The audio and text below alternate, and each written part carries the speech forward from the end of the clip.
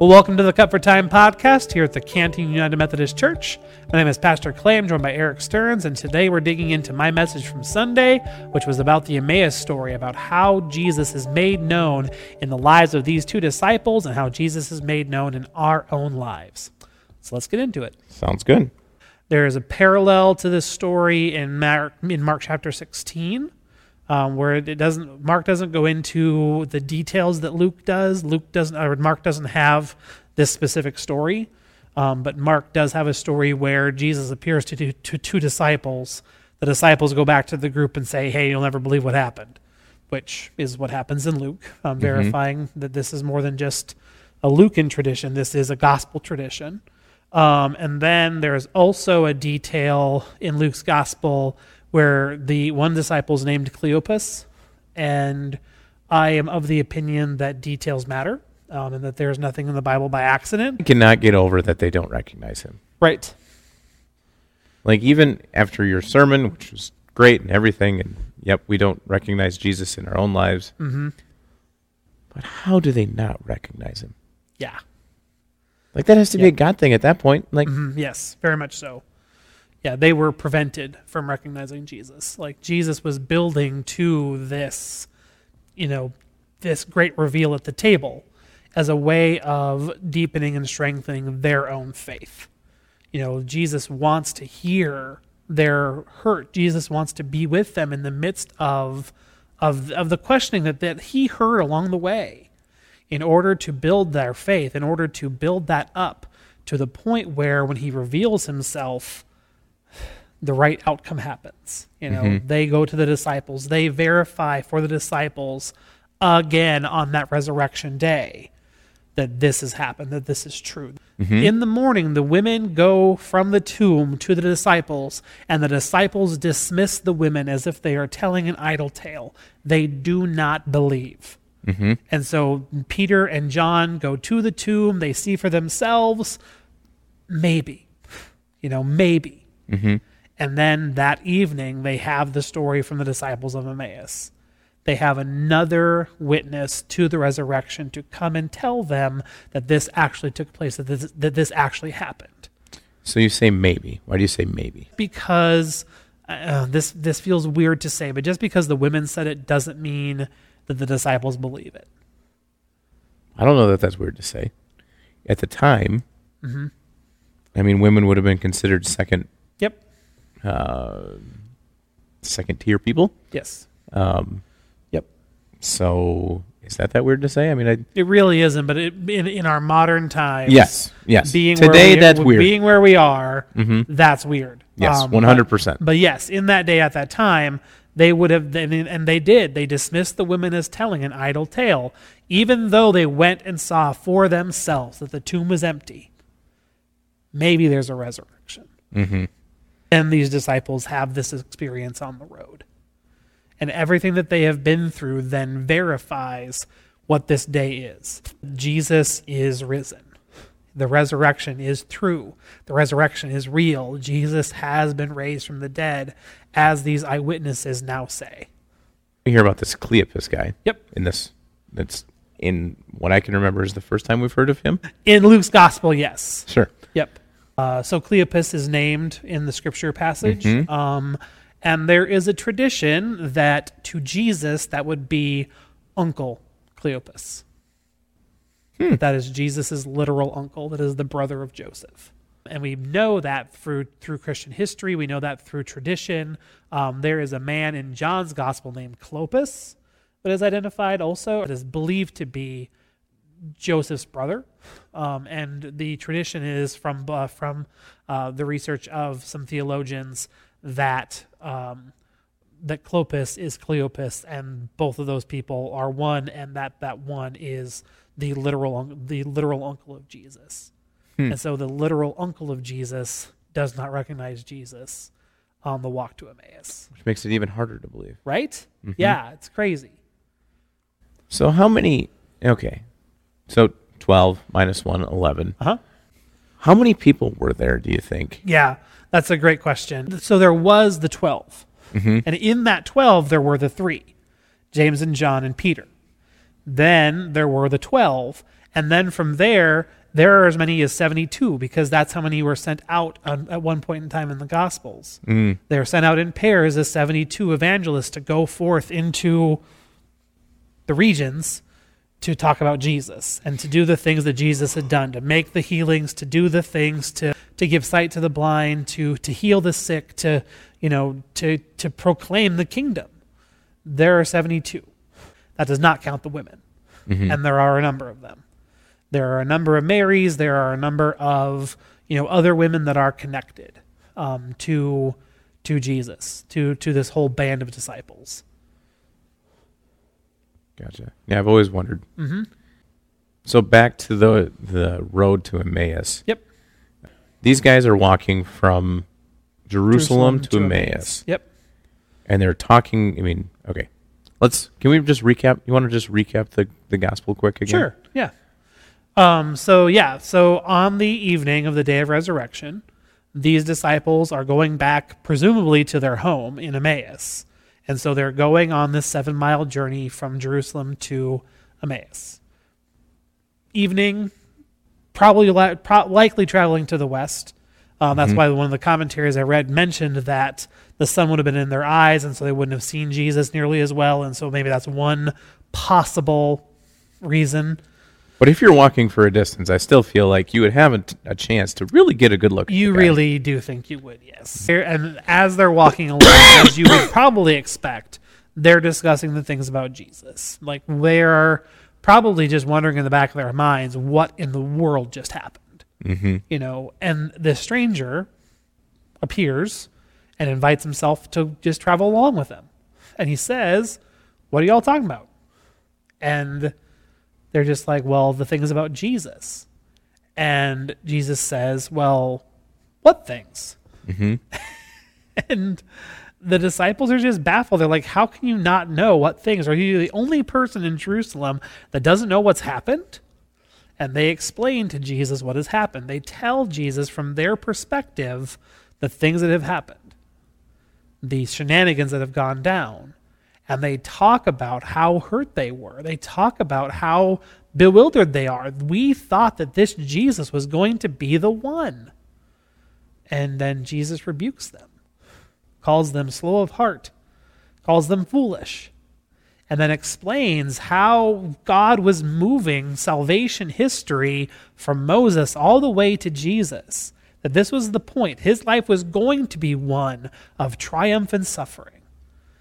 On purpose, intentionally, and explores with them the scriptures, helps them to see how Jesus is the Messiah that has been foretold. And it's not that they're not convinced, but, that's not the moment. It's not the eloquence of even Jesus' argument that helps them come alive to their faith. They get to their house, and Jesus is walking as if he's going to go.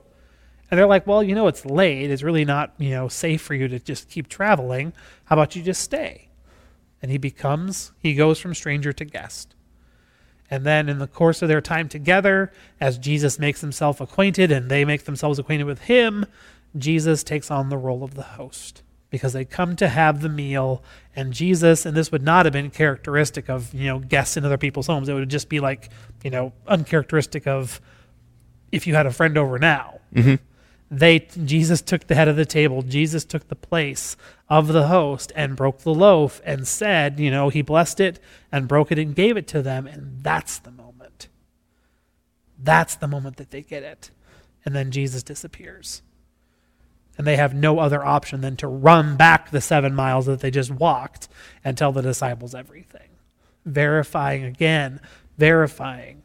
what the women have said, verifying everything that they have been told to believe that happened on this day. Now they have another witness to say, this really is what has come to pass.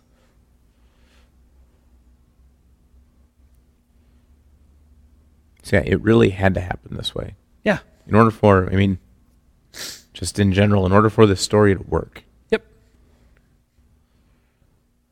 He had to explain to them why. It was God's opportunity or Jesus' opportunity to explain to them why all this happened. Yes.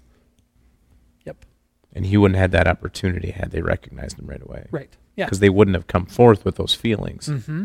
Yes. Oh. Yep. Yeah. I mean, it kind of reminds me of, the appearance of Jesus in the Gospel of John. Like, Mary sees this gardener, and she's kept from recognizing Jesus too. Mm-hmm. And Mary explains, I've come to see Jesus. He's my friend. He's everything to me. Where have you taken him? If you've taken him, that's fine, but just tell me where so I can go and find him and be with him and see him and do this, the custom of preparing the body. And it's not until Jesus says her name that she recognizes. And she latches on to him, and Jesus says, cool, but don't, because we've got stuff to do.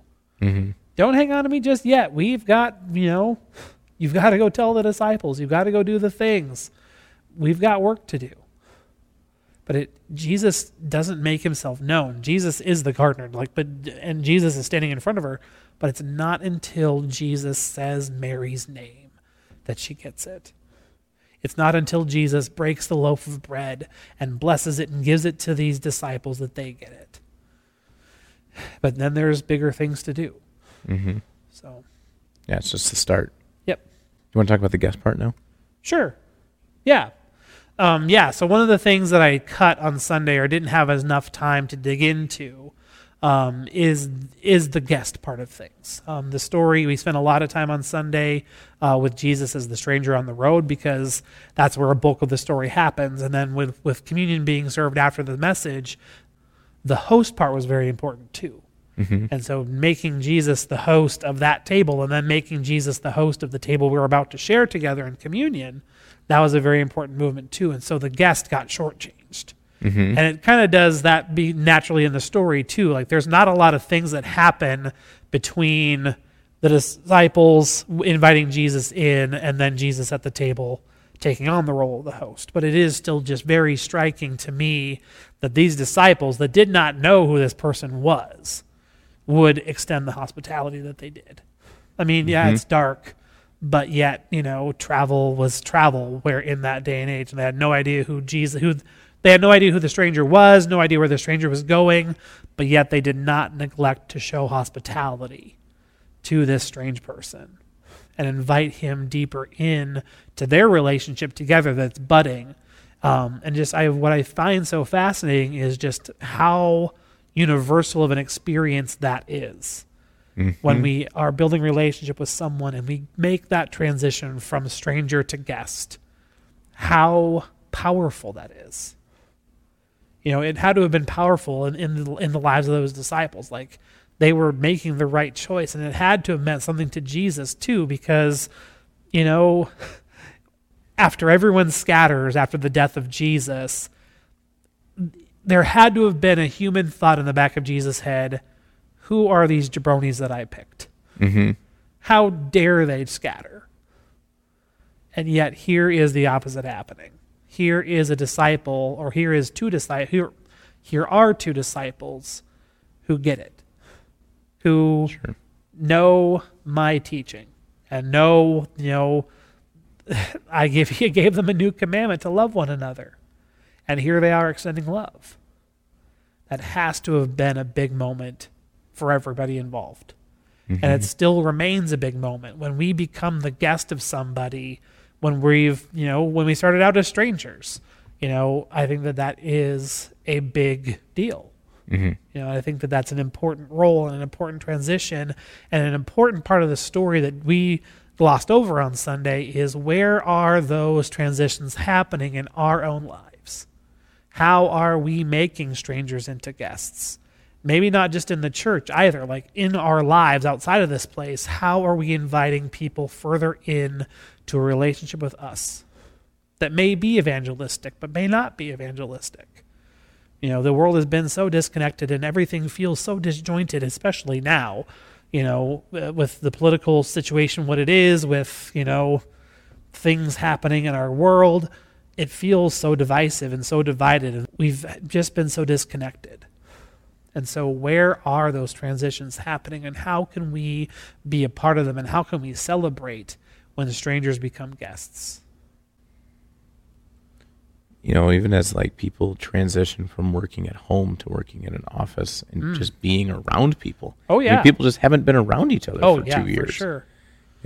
Yep. Yeah, our annual conference for New Methodist folks, our annual conference is coming up in June, and I was talking to our lay delegate, Terry, today. He's just like, well, is it going to be like it was last year where there were sites that people could go to that weren't, live? And I was like, no, we're going to be all together. Oh, okay, cool. I'm like, yeah, it's going to be awesome. Like, I am actively looking forward to annual conference for the first time in a long time because of the social aspect of it. Mm-hmm. And the fact that I'm going to see people that I have not seen since before the pandemic. Right. So, yeah, it's amazing how when you talk to people, everyone's, they're just so tired of all of this. Mm-hmm. And just the feelings you get, the first time you've seen a relative in a long time because of the pandemic or gotten together with a group of friends or whatever. Right. It's feels really good. It does. And so, yeah, when they just open a door to a guy that they think they don't know. Right. Yep. So guarded now.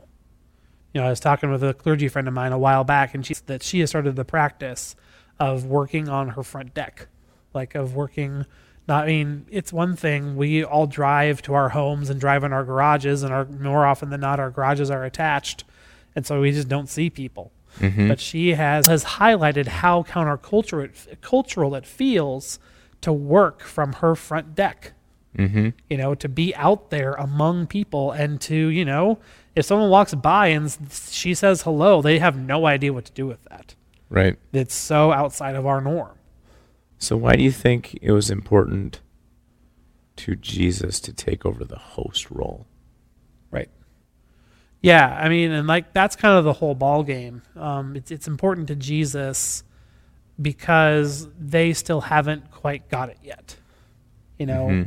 And I don't think that, I don't know if Jesus thought that this was going to be the mic drop moment, but when he breaks the bread and when he breaks the loaf and blesses the loaf and then shares it with the disciples, that's when it all clicks. That's when it all happens. The whole story was building to this moment where Jesus is made known in the lives of these two disciples. They expressed their hopelessness on the walk. We thought he was going to be the one to redeem Israel, and that has to have hurt for them.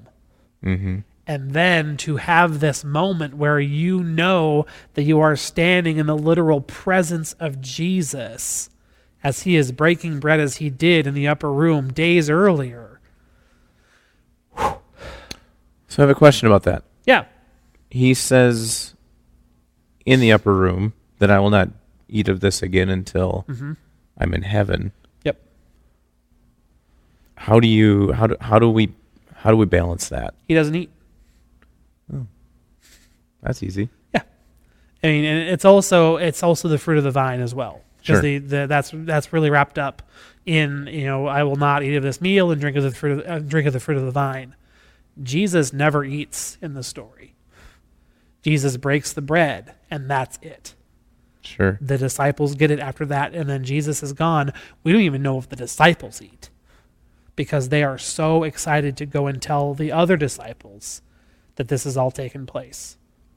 I think at the end of the story that there was a broken loaf of bread on the table at an empty table with a full meal sitting there. Because once you realize the resurrection of Jesus is real, you got to tell somebody about it, man. Mm-hmm. And so those disciples, I think they left with real haste to go back to Jerusalem. It's a good question, though. I really appreciate the question. Mm-hmm. So what's next week?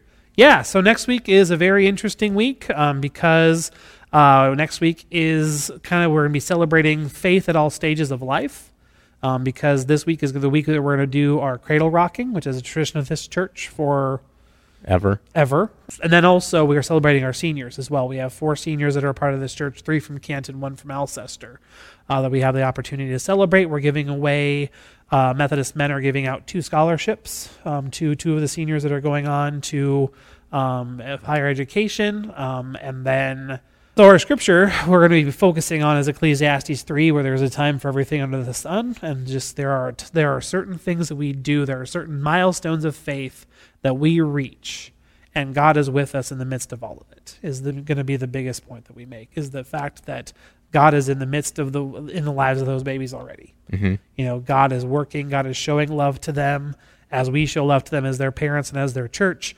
God is with those seniors as they're preparing. God is with the families of those seniors as they're preparing for those next transitions. And then God is with us in all stages of life. And the fact of the matter is that there is something for us to do at every stage of our faith. There is no retirement plan in the kingdom of God. There is just service in God's name as long as we're lucky to be on this earth. So that'll be our focus. Sounds good. Yeah. Well, thanks for joining us on this week's Cut for Time podcast. Join us again on Sunday for a very special Sunday when we celebrate the kind of the youth of our church and the different generations. And then join us again for our podcast next week. Thanks for listening to our Cut for Time conversation. Join us for worship in person or on Facebook Live Sundays at 10 o'clock Central Time. And now go in peace and serve the Lord.